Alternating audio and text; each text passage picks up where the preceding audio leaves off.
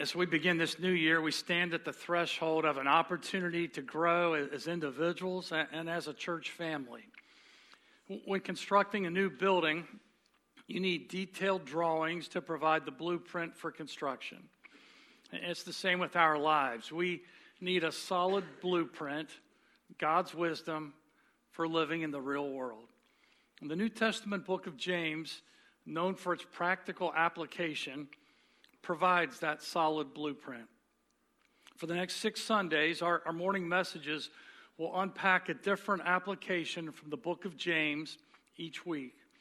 Our prayer is that this practical focus on the book of James will serve as a strong on-ramp for participation at Batesville as we start this new year.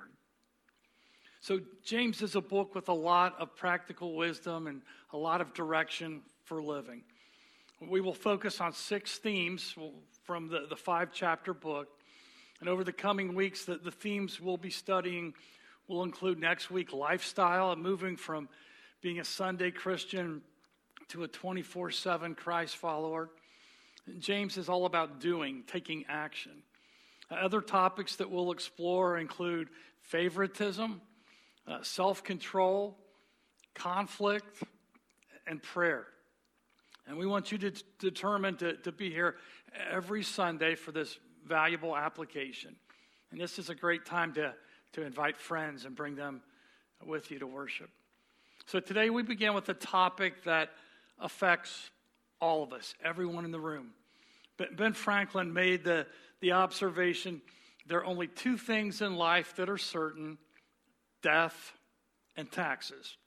If we were to add to his list of life's inevitabilities, we could also list trials and testings of our faith. No one goes through life unscathed by suffering from problems and pain. And so today's challenge is don't quit when tested, but rely on God and his wisdom. Don't give up. So let's delve into some background. The first 4 verses give us a little of the context here of this study and help us see that times of testing are difficult. So the book is entitled James, and there are several men named James in the Bible. We believe that James, the half-brother of Jesus, was the author of this book. James wrote this important teaching to the church early in the church's history, probably by AD 62. The corruption of the Roman influence in occupied Palestine saw the growth of violence, injustice, and poverty. And this ultimately led to the destruction of Jerusalem and the dispersion of Christians and Jews alike. So let's begin reading in chapter 1, verse 1, the book of James. It says, James, a servant of God and of the Lord Jesus Christ, to the 12 tribes scattered among the nations, greetings. You know, when we write a letter, we sign our name at the very end. They had a more common sense approach. Instead of waiting until the end to see who wrote the letter, they began right at the beginning, really before the salutation, by saying, hey, this is from James. And I'm a servant of God and the Lord Jesus Christ. And I'm writing to the 12 tribes scattered among the nations, had been dispersed by Rome. And he begins, hi, greetings, how are you? And so notice James didn't name drop. He could have said, I'm James, the brother of Jesus. We shared a room, had bunk beds together. You know me. He didn't begin that way. He simply, humbly identified himself as a servant of God and of the Lord Jesus Christ. Originally, James had been skeptical of Jesus' divinity, but it was after the resurrection, when he saw Jesus crucified and then restored to life, that he was convinced. And James became a believer. Not only a believer, but a pillar, the Bible says. A prominent leader in the church in Jerusalem. So he was writing this epistle. An epistle is a letter to the Jews who had to leave the region of Palestine because of persecution. Now, while some New Testament books were letters to a specific church, the 1st and 2nd Corinthians were letters to the church in Corinth. Philippians was a letter to the church in Philippi. Romans was a letter to the church in the city of Rome. James was different. James was a circular letter with general teaching designed to be circulated to a number of churches, much like we would forward an email today that had been helpful to us. It was intended to be widely distributed to the Christians who were scattered due to the persecution of Rome. It is timeless in challenge for all Christians at all times. So let's continue in verse 2, chapter 1. He writes, "Consider it pure joy, my brothers and sisters, whenever you face trials of many kinds, because you know that the testing of your faith produces perseverance. Let perseverance finish its work so that you may be mature and complete, not lacking anything." Here's what the blueprint indicates for responding correctly to the testing times in life that will inevitably come your way. It's saying, keep a positive, joyful attitude in spite of your trials. Yes, they will test your faith, but they will serve as a stepping stone to your personal growth, aiding in the development of perseverance, which will chisel and shape you into spiritual maturity. Throughout life's challenges, faced successfully, we begin growing more like God. It's often a gradual, painful assignment, but if we face our challenges rather than flee them, they become a divine means of schooling us to be more like God. And part of that begins with the right attitude toward our trials. Although we don't masochistically enjoy them, we can have a joyful attitude about the growth they can produce. Notice the passage doesn't say, feel it to be pure joy when you face trials. Realistically, we don't feel joy when we face trials. We can, however, make a conscious mental decision to find the joy. And so instead, we are told to consider it pure joy when we face trials that test our faith, develop perseverance, and mature us spiritually. We consider it and we make a mental choice to optimistically seek the value, learn the lesson, gain the growth that difficulty can produce.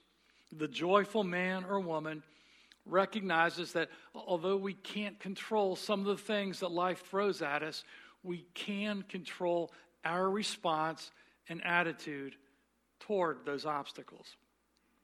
Times of testing were difficult for the original readers of the book of James, just as times of testing are often difficult for us modern day readers of James. So the background is that times of testing are difficult. But as we read on in the chapter, we see the blueprint, which asks the question, what is God teaching me from this test? Steve Johnson, a wide receiver for the Buffalo Bills, on November 8th, 2010, faced off against the rival Pittsburgh Steelers. And the Bills ultimately lost the game when Johnson dropped a pass in the end zone during overtime. After the game, via Twitter, he publicly blamed God for the loss, tweeting, "I praise you 24/7, and this is how you do me? Do you expect me to learn from this? How? I'll never forget this, ever." Well, that football player had given God his worship, "I praise you 24/7. In exchange for that, he expected to receive God's help on the field. And when that did not come to pass, he blamed God for failing to uphold his end of the deal. To Steve Johnson and many others, religion is a means of seeking control over otherwise unpredictable events. In this case, a football game, by incurring divine favor. But notice in that arrangement that the creature, Steve Johnson, assumes a position of authority over the Creator, God. At times, the Bible indicates that God may allow us to be tested in our faith, as he allowed Abraham in Genesis chapter 22. But more often, our trials are products of our own doing, or they're caused by sinful decisions. And sometimes they're brought upon us by actions and choices beyond our control from others. Other times, as with Job, we may be walking with the Lord in righteousness, but Satan initiates the testing to try to distract and deter us. So we may not always be able to comprehensively identify the source of our suffering, but regardless of the cause, there are still lessons that we can learn. The tough times don't last forever, but the lessons learned do. In spite of the difficulties faced, a person's faith, if genuine, will prove itself during tough times of testing.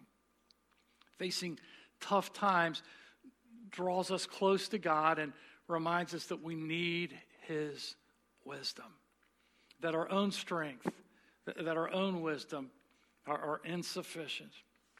And this passage emphasizes the availability of God's wisdom that is there for Christians simply for the asking. Jesus said, "You have not because you ask not."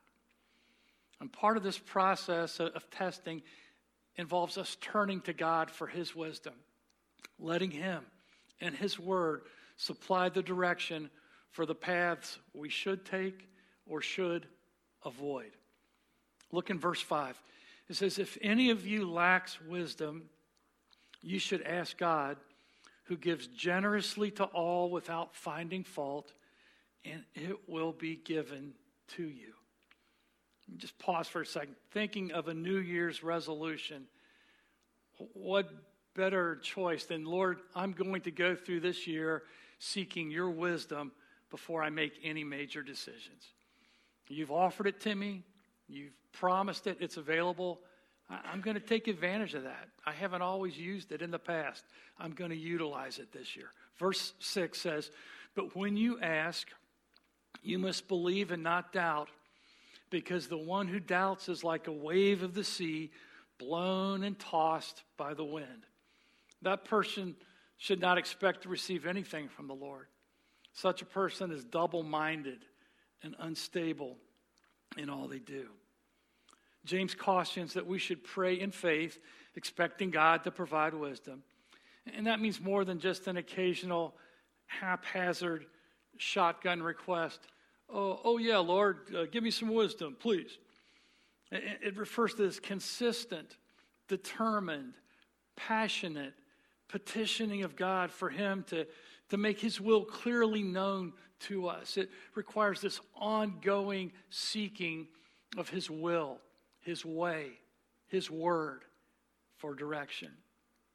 And as painful as tough times can be, they can provide a sweet oasis for deeper fellowship with God than we would typically bother to forge if our lives were unobstructed by troubles.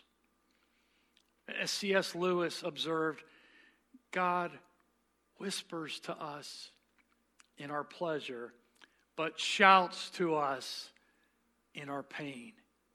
We are often distracted from focusing on God, but when we go through difficult times of testing, we tend to listen better to God.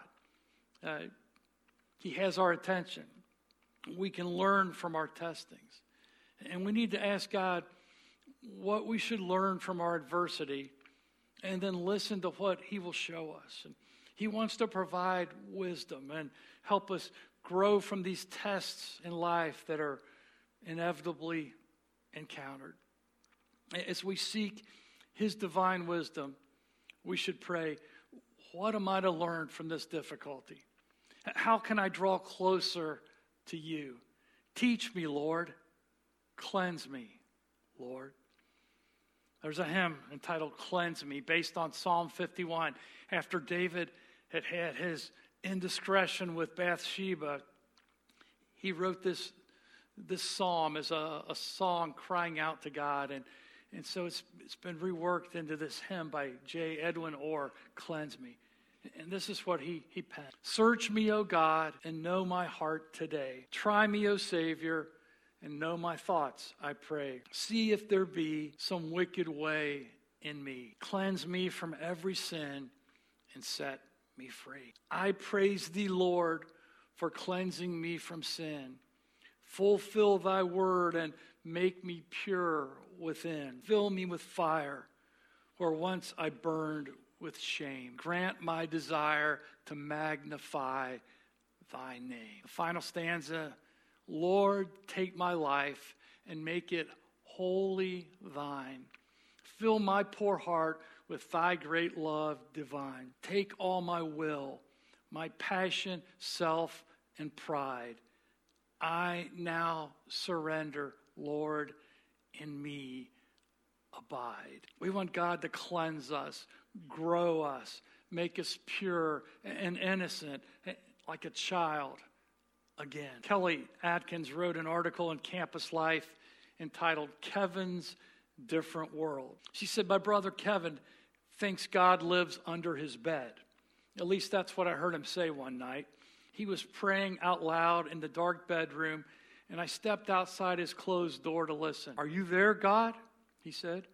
Where are you? Oh, I see, under the bed. Atkins said, I giggled softly and tiptoed to my own room. Kevin's unique perspectives are often a source of amusement. But that night, something else lingered long after the humor. I realized for the first time the very different world that Kevin lives in. He was born 30 years ago, mentally disabled as a result of difficulties during labor. Apart from his size, he's 6'2". There are few ways in which he is an adult. He reasons and communicates with the capabilities of a 7-year-old and always will. I don't think Kevin knows anything exists outside of his world of daily rituals and weekend field trips. He doesn't know what it means to be discontent. His life is simple. He will never know the entanglement of wealth or power. He does not care what brand of clothing he wears or what kind of food he eats. He recognizes no differences in people, treating each person as an equal and a friend. His needs have always been met, and he never worries that one day they may not be. His hands are diligent. Kevin is never so happy as when he is working. When he unloads the dishwasher or vacuums the carpet, his heart is completely in it. He does not shrink from a job when it is begun, and he does not leave a job until it is finished. But when his tasks are done, Kevin knows how to relax. He's not obsessed with his work or the work of others. His heart is pure. He still believes everyone tells the truth. Promises must be kept, and when you are wrong, you apologize instead of argue. Free from pride and unconcerned about appearances, Kevin is not afraid to cry when he is hurt, angry, or sorry. He is always transparent, always sincere, and he trusts God, not confined by intellectual reasoning. When he comes to Christ, he comes as a child. And Kevin seems to know God, to really be friends with him in a way that's difficult for an educated person to grasp. God seems like his closest companion. And one day, when the mysteries of heaven are opened, and we are all amazed at how close God really is to our hearts, I'll realize that God heard the simple prayers of a boy who believed God lived under his bed. And Kevin won't be surprised at all. Madeline L'Engle has accurately observed, I don't envy those who have never known any pain, physical or spiritual, because I strongly suspect that the capacity for pain and the capacity for joy are equal.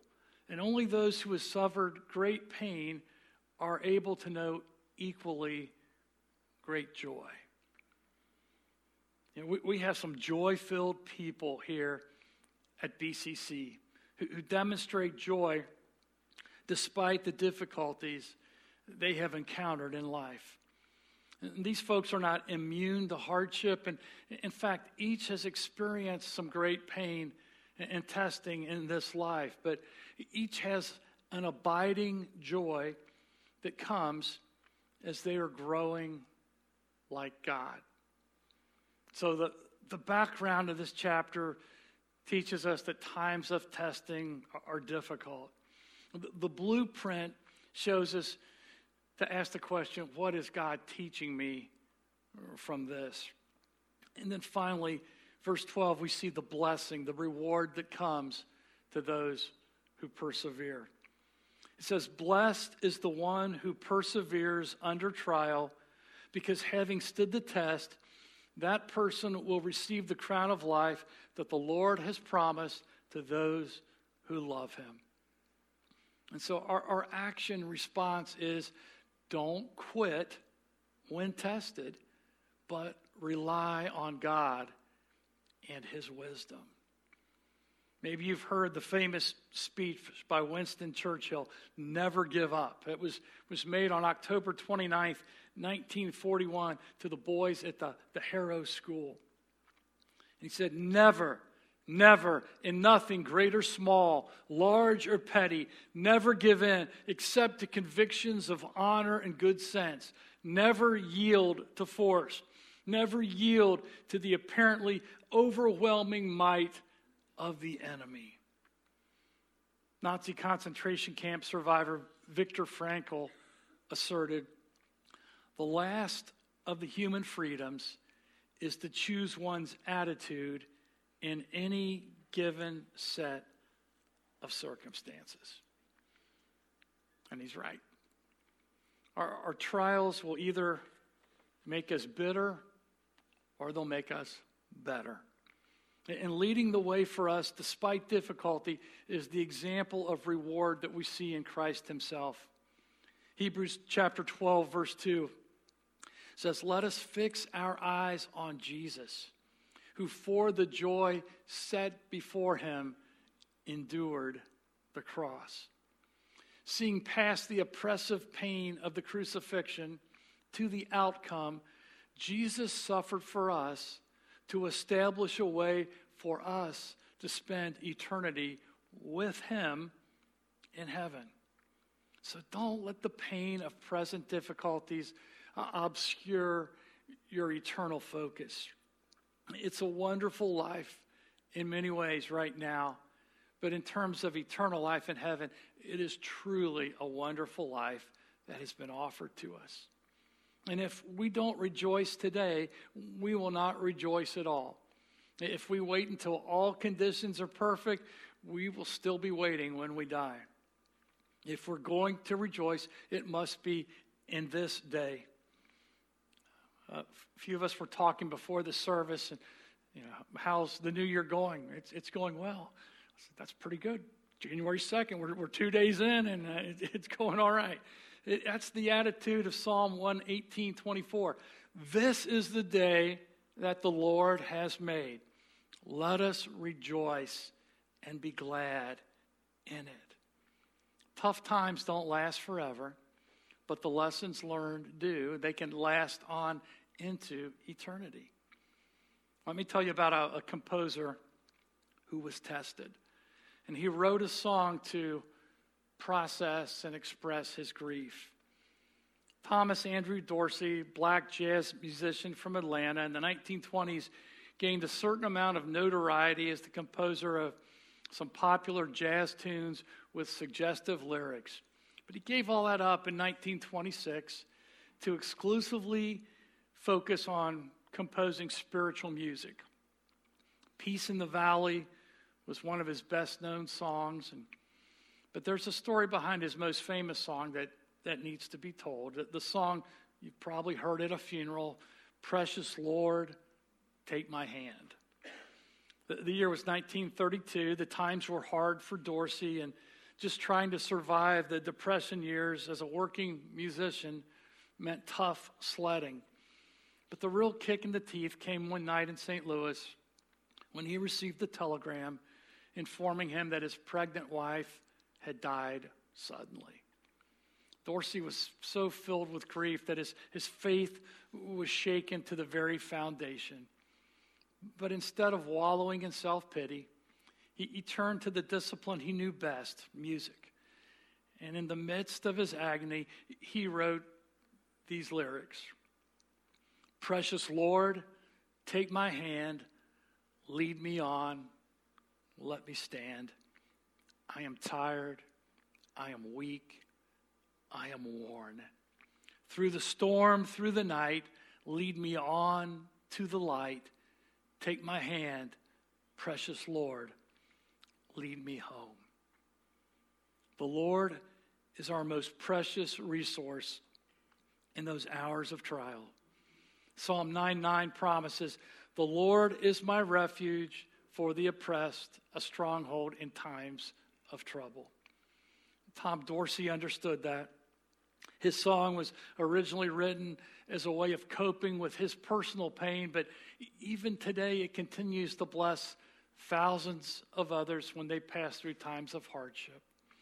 And we must remember that we do not need to be on top of the mountain for God to use us.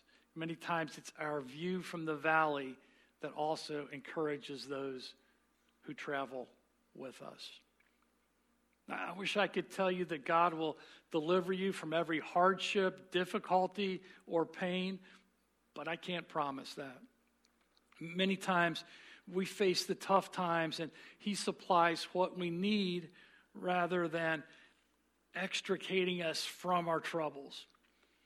The words of this poem capture the work that God wants to do in our lives through the tough times. It's entitled, "And God Said No." I asked God to take away my pride, and God said no. He said it was not for Him to take away, but for me to give up. I asked God to make my disabled child whole, and God said no. He said her spirit is whole, her body is only temporary. I asked God to grant me patience, and God said no. He said patience is a byproduct of tribulation. It isn't granted, it is earned. I asked God to give me happiness, and God said no. He said He gives blessings. Happiness is up to me. I asked God to spare me pain, and God said no. He said suffering draws you apart from worldly cares and brings you closer to me. I asked God to make my spirit grow, and God said no. He said I must grow on my own, but He will prune me to make me fruitful. I asked God if He loved me, and God said yes. He gave me His only Son who died for me, and I will be in heaven someday because I have obeyed Him. I asked God to help me love others as much as He loves me, and God said, finally, you have the idea. Would you pray with me? Dear God, as we go into this new year, we know we'll face some tough days, some difficult challenges. May we lean into You during those times, learn the lessons that are there for us, and let You draw us into perseverance and maturity so that we would, in a greater way, reflect You to others. We know we can't do that on our own, Lord. And so we pray that You would work good from this process of pain that we will experience. We ask this in the name of Jesus. Amen. Tough times don't last forever, but the lessons learned do. James became a believer in Jesus and in His power. But like I said earlier, James originally had not believed that his roommate, half-brother, Jesus, was actually the Son of God. was only after Jesus was crucified and restored to life that James became an ardent believer. The Lord changed him forever. This morning, are you ready to follow Christ today? To let him change you forever? Or are you already an immersed believer willing to make Batesville your church home? Or are you in need of someone to pray with you about a specific challenge or trial that you're facing in your life?